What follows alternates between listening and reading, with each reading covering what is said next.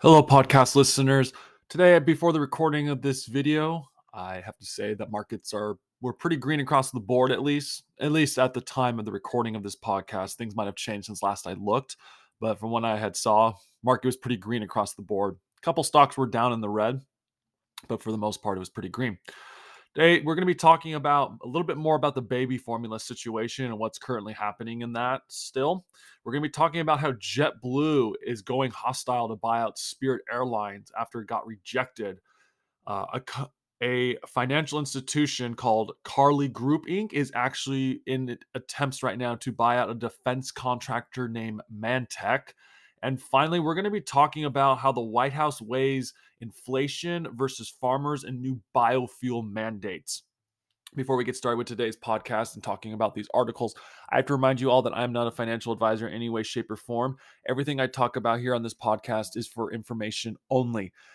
Please talk to your own financial advisor before making any financial decisions because, like I've said, this podcast, we are talking about the market and what's happening with certain articles that could potentially affect your financial decisions that you're making. So please go talk to your financial advisor before making any financial decisions, as they understand your financial decisions a lot better than I would currently. With that, let's begin with today's articles from Washington. This was reported yesterday after I had just talked about the baby formula shortage from the podcast from yesterday. U.S. eyes baby formula imports amid nationwide shortage. From Washington, U.S. health regulators will announce action on baby formula imports as soon as Monday, which ironically did not find any articles after that saying that it was somewhat addressed. To address a nationwide shortage that has left parents scrambling to feed their babies, the Food and Drug Administration chief said. The FDA Commissioner Roger Califf provided no details, but President Joe Biden said last week he was working to allow more formula to come in from other countries. Califf told NBC News he does not expect the shortage of the critical baby product to last until the end of the year, adding on CNN that he expects the situation to gradually improve. The White House separately said it was continuing talks with major formula manufacturers to identify logistic hurdles and provide any transportation support that could help them and major retailers get formula to where it is needed. Quote, this is principally an issue of production more than goods movement, Transportation Secretary Pete Buttigieg told reporters at a White House briefing. That's a total lie. This has everything to do with production right now. Three companies run everything right now. Okay, we've talked about this in the past. One of them is actually Abot Laboratories, which actually there's an article from Fox Business that's claiming that they just got approval to reopen their manufacturing plant in Michigan, but it would still take 2 weeks to start producing and 6 to 8 weeks to get the product back on the shelf. Okay. The article goes on to say, quote, empty or low stock shelves stem partly from a February recall of some formulas, like we just talked about with the Michigan plant being closed, by one of the nation's main manufacturers, Abot Laboratories, after a Michigan plant was shuttered over a bacterial issue. The shortage has also been compounded by supply chain snags and historic inflation, leaving about 40% of baby formula products out of the stock nationwide, data shows. It was quite likely there could be movement to reopen Abot Sturgis, Michigan manufacturing facility in about 2 weeks, which has been reported by Fox Business that it should be back up and running soon, and that an announcement should come very soon about moving forward, which I just said has already happened. Okay. Here's another thing that needs to be talked about with the baby food shortage that's happening with this baby formula. Okay. We can't import. We talked about this in another past podcast. Okay. We can't import from overseas currently right now because it doesn't meet our laws when it comes to I think it's like the tag that's on it, or not the tag, like the descriptions like that's on the cans or bottles that we get, because it doesn't meet our regulatory standards. Okay. This whole thing right now about the baby formula and the Biden administration saying they're going to import things, I don't see that happening currently right now. Okay. The market, these companies are potentially going to get hammered when they report their earnings. Okay. At least in my opinion, there's no way you can import this stuff currently. There's just no way. We talked about this in the past podcast. So, what is the Biden administration trying to do right now? Try to give hope to the American people? Probably. And I mean, it is necessary because if you are a mother who needs baby formula right now, I have a lot of sympathy for you. I really do, because it's not a pleasant experience to have to think about that you might not be able to feed your child. That being said, though, they need to change the laws fast if they really want to import these goods right now. Because, like we've talked about, right now at I think the U.S. securities or at the U.S. security at the borders at times, they're not allowing the formula to come in from Europe or any other country because it doesn't meet the standards that we have of what needs to be on the packaging when we get it. So this is going to be this is going to continue to be a disaster. Okay, if it takes about 6 to 8 more weeks, okay. So let's just say we just talked about ABOT being able to start manufacturing the baby formula again. Okay, this was as of yesterday, reporting from Fox Business. 2 weeks from now, you're looking end of May to get that up and running. And then it's going to take 6 to 8 weeks. So it's the end of May almost, June, July. You're looking at August potentially when the baby formula was potentially start hitting the shelves, which is almost towards the end of the year. Not only that, but once baby formula is back on the shelf, people are going to be buying it like crazy again. Okay, at least the mothers that need it for their children. So at the end of the day, this is going to still be a disaster, and there's probably still going to be shortages going forward. I mean, even the market brand from Walmart and Amazon's having issues. They got to change the law. They got to change the law fast, and that's going to help markets potentially moving forward. They just got to change this law quickly, but it's probably not going to happen. So I personally expect baby shortages to continue to happen, and I expect these companies to get hammered next quarter as well due to the fact that they weren't able to meet the manufacturing demands currently. On to the next article, JetBlue goes hostile to buy Spirit Airlines after rejection. From Chicago, JetBlue Airway Corp is not taking no for an answer in its request to buy rival Spirit Airlines. On Monday, the New York-based carrier launched a hostile all-cash takeover bid for Spirit Airlines, 2 weeks after the ultra-low-cost carrier rejected an offer from the larger rival.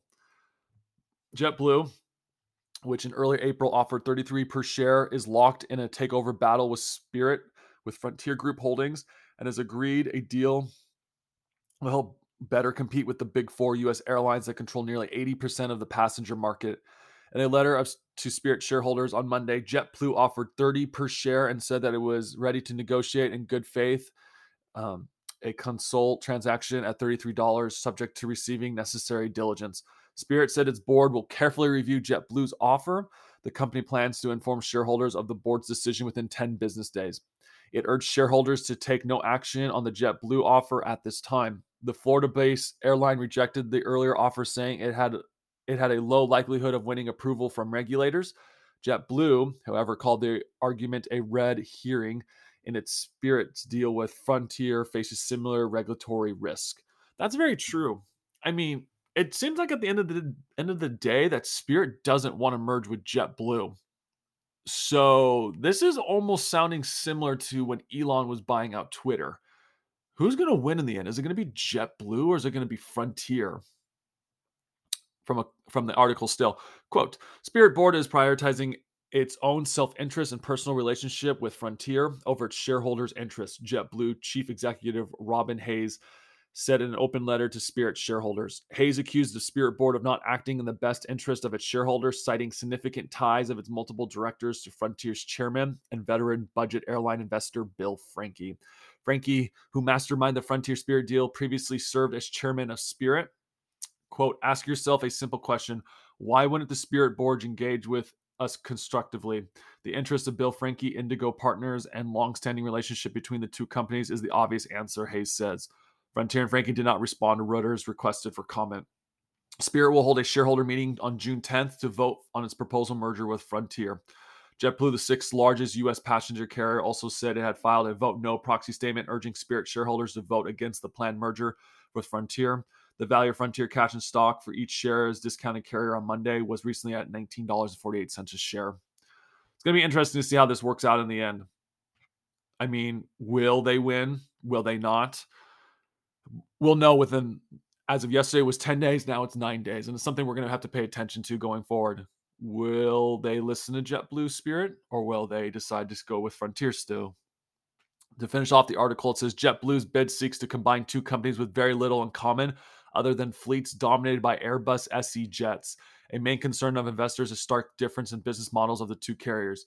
A New York-based JetBlue, however, views the deal as a way to expand its domestic footprint amid persistent labor and aircraft shortages. It disclosed Monday that acquiring Spirit has been a strategic objective for many years. Concerns about the deal regulatory hurdles stem in part from the U.S. Department of Justice lawsuit over JetBlue's partnership with American Airlines Group, Inc. in the New York and Boston areas. Spirit cited the alliance as one of the concerns while rejecting JetBlue's offer. The partnership announced in July 2020, which I guess we were too focused on COVID at the time to know about this, allows the carriers to sell each other's flights and link frequent flyer programs in a move aimed at helping them better compete with United Airlines and Delta Airlines in the Northeast. The lawsuit will go to trial in September. Okay. We need to pay attention to this. And within the next couple of days, we'll probably have an answer of what Spirit Airlines is going to do. I don't know who's going to win this at the end. I really don't. So I really can't express my opinion currently on this. Maybe JetBlue wins in the end.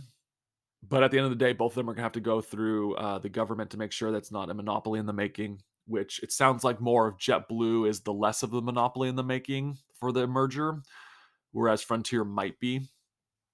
But I guess people have their own interests currently. So keep an eye on that for that, guys, because that means there's going to be less competition. The airlines play eventually soon. Now, this kind of boils my blood a little bit.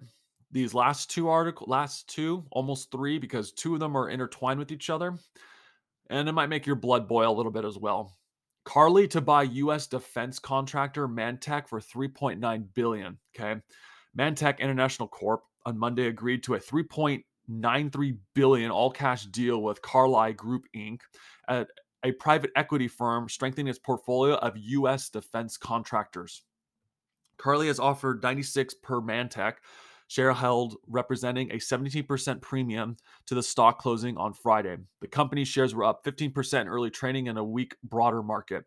Shares have gained about 11% since Reuters in February reported that Mantech co-founder George Pedersen was exploring options for his controlling stake that including a sale. Fairfax, Virginia-based Mantech performs defense and non-defense contracting services for the intelligence community, the Pentagon, and other government agencies. Carlyle will benefit from Mantech's large exposure in intellectual consumers and to cybersecurity sector, Wells Fargo analysis Matthew Akers said. Mantech's business could be attractive addition to the portfolios of other Fed IT companies such as Leidos Holdings Inc., Booz Allen Hamilton Holdings Corp., Akers said, adding he would not rule out further bids. The enterprise value of the deal expected to close at the second half of 2022 was $4.2 billion.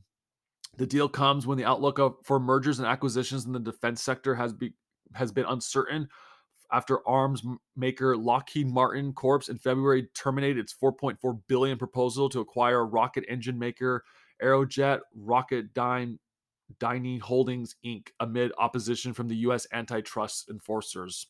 The Biden administration also has released, and this is where my blood boils a little bit. The Biden administration also released a report detailing recommendations to boost competition in its defense industrial base, saying rapid consolidation has created a national security risk. Okay. It sounds like Biden is somewhat encouraging this and pushing. I mean, maybe I read that wrong a little bit. The Biden administration also released a report dealing recommendations to boost competition. So he's trying to produce more competition within the defense industry in the market. Okay. Now, granted, this article came out about yesterday at 10:33 a.m. Now, this is where things get interesting with Lockheed Martin, because this article, I believe, this article almost came out at 11 a.m. Eastern Standard Time. Okay. Lockheed Martin wins $309 million Javelin missile contract from U.S. Army. Okay. Defense. What is the U.S. planning currently right now? I don't get it. Okay. From Reuters, Lockheed Martin has been awarded 2 contracts worth $309 million by the U.S. Army for its Javelin missiles, the anti-tank weapons that has helped Ukraine fight Russia's invasion, from the company said on Monday. The Javelin missiles are made jointly by Lockheed and Raytheon Technologies missile unit. Demand for Javelin missiles remains high as the war in Ukraine worsens, where they're used to stop Russian tanks from advancing on the capital to the artillery base in Ukraine's east. So far, the United States has sent more than 5,500 Javelin systems to Ukraine. The defense contractor added that the contracts included more than 1,300 Javelin missiles funded by the recent Ukraine supplement Appropriations Act and ordered for several international customers, including Norway, Albania, Latvia, and Thailand. Lockheed also said is working to increase missile production rate beyond the current 2,100 per year. Okay, I can see selling Norway, Albania, Latvia, and Thailand at the end of the day. Okay, selling still to Ukraine. Okay, they just signed the $40 billion deal, I believe it was, in aid to Ukraine. And obviously, this sounds like this is part of it. Okay. I guess at the end of the day, some political people just need some war to happen because it means it's good for the defense industry, like a Lockheed Martin. I mean, it's kind of disgusting at the end of the day, but it's also just disturbing about where the interests are currently. As long as this war with Russia and Ukraine are going to happen, defense contractors are probably going to still continue to make a lot of money because they're going to be shipping a lot of money and a lot of supplies to Ukraine to fight pretty much Russia. Okay. So if you're into investing in that stuff, guys, I mean, that's up to you at the end of the day. Like I said, I'm not making a financial decision. I just think it's a little sickening that we're doing this a little bit. I mean, we just talked about earlier, there's hardly any baby formula right now, and we're sending Javelin contracts. We're signing Javelin contracts to aid Ukraine. I mean, I just don't know at this point. To me, it's just disturbing. Can't even can't even help the next generation, but we can send weapons to help countries. I mean, I don't want Ukraine to fall to Russia. I get that.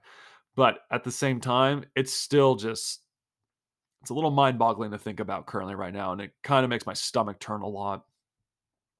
So that's just my opinion though. Last article from Reuters again. Analysis: White House weighs inflation versus farmers and new biofuel mandates. The White House is expected to announce in the coming weeks the amount of biofuels like corn-based ethanol that U.S. refiners must blend into their fuel each year, a decision that will force it to weigh taming consumer inflation after supporting the nation's farmers.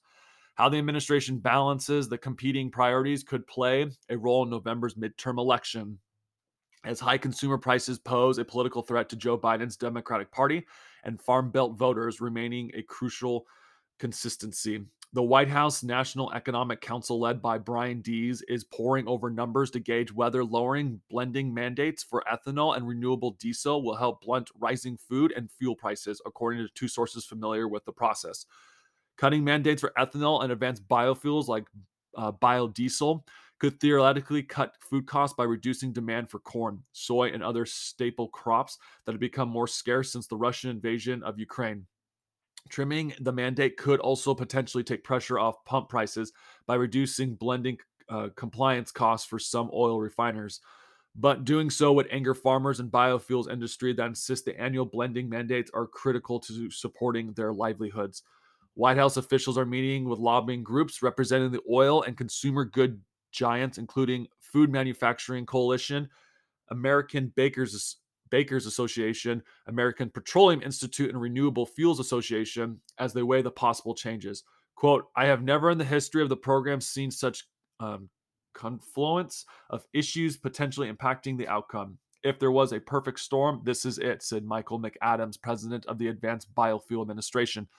The Environmental Protection Agency sent its proposal on biofuel volume mandates for the years 2020 through 2022 to the White House for the final review in late April. The proposal would retroactively lower the mandates for 2020 and 2021, but to boost its backup for 2022, three sources from Reuters told the EPA. Okay, so we know, and we've talked about this in the past, okay?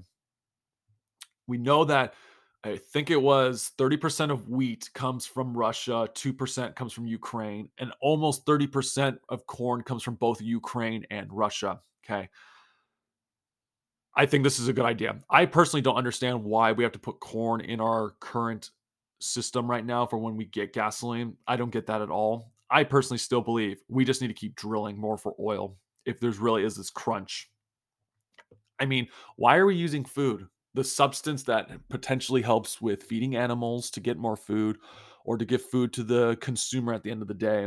And yet we're using it for ethanol purposes. To me, that's just a little bit insane. In fact, it says here the US Renewable Fuel Standard enacted in 2005, oh, of course it was 2005, requires refineries to blend biofuels like ethanol into fuel pool or buy credits from refiners who do. The program has been an economic boon for states like Iowa and Nebraska, but smaller refineries have not invested in blending facilities, say the cost of buying credits threatens their plants. That's just ridiculous. And when it talks about food versus fuel, corn-based ethanol accounts for the overwhelming majority of blending under the RFS. In 2022, the EPA proposal would require refineries to blend 15 billion gallons of ethanol and 5.77 billion gallons of advanced biofuels. In recent years, while ethanol demand has remained stagnant, demand for advanced biofuels like renewable diesel and sustainable aviation fuel has surged as states like California and Oregon adopt their own renewable fuel mandates. That has swollen demand for oil seeds like soybeans and canola that serve as biofuels feedstocks and compete with other food crops for finite plant areas. This whole thing is just insane. It says here later in the article, soybeans future has risen over 20% so far this year to more than 16 per bushel, while corn futures have gained over 30% to over $7.90 a bushel. The Biden administration, I mean, they're desperate at this point. They don't know what they're doing. Markets are going to continue to be turmoil like crazy. I mean, it's very simple. Why are we putting corn in our current fuel supply? Okay? Why? I want to know why. And one of these, I mean, we'll have to do more research on this to actually get an answer. But we should be asking why. Why are we using food for biofuel? I mean, it just doesn't make any sense at the end of the day. I mean, I just don't get it. We're going to still have an energy problem, and now they're probably going to be tied into a food problem too. If this isn't talked about or resolved, how much more are prices going to go up across the board with both gas and food now? I don't see this changing in any way, shape, or form. I just don't. I mean, it says here from the ethanol high gas prices, the White House earlier this year tapped into the dynamics by announcing it was hitting a ban on summer sales of higher ethanol blends of gasoline. What are they doing? How are markets going to continue reacting to this? What's going to happen soon? Market's going to be in a lot of turmoil going forward. Prices of food is going to continue to go up. In California, in particular, gas now just hit $6 a gallon. In some parts of it. This is going to get insane soon, guys. We need to continue to keep an eye out for this. Anything that happens in Washington with laws is going to affect the market going forward. And we're going to keep talking about this on this podcast because the decisions they make will affect our potential growth of our portfolios. And I think a lot of people are going to be really pissed if their portfolios start dropping in value. So keep an eye out for that, guys. Baby shortages going to continue, and with food too. Corn's probably going to start going up even higher as well. It's going to be insane. When does it end? Who knows? So, but with that being said, guys, thank you so much for listening to today's podcast. I hope you've enjoyed it. If you had, please like and subscribe to this channel so that we can continue to grow this podcast and be able to talk about the market and what's happening with articles that we're finding. With that being said, too, guys, if you think others would enjoy it, please share this podcast with other people so that we can be able to keep spreading the word and be able, like I said, to continue to grow this podcast. Thanks today for listening to this podcast overall. Thank you and goodbye.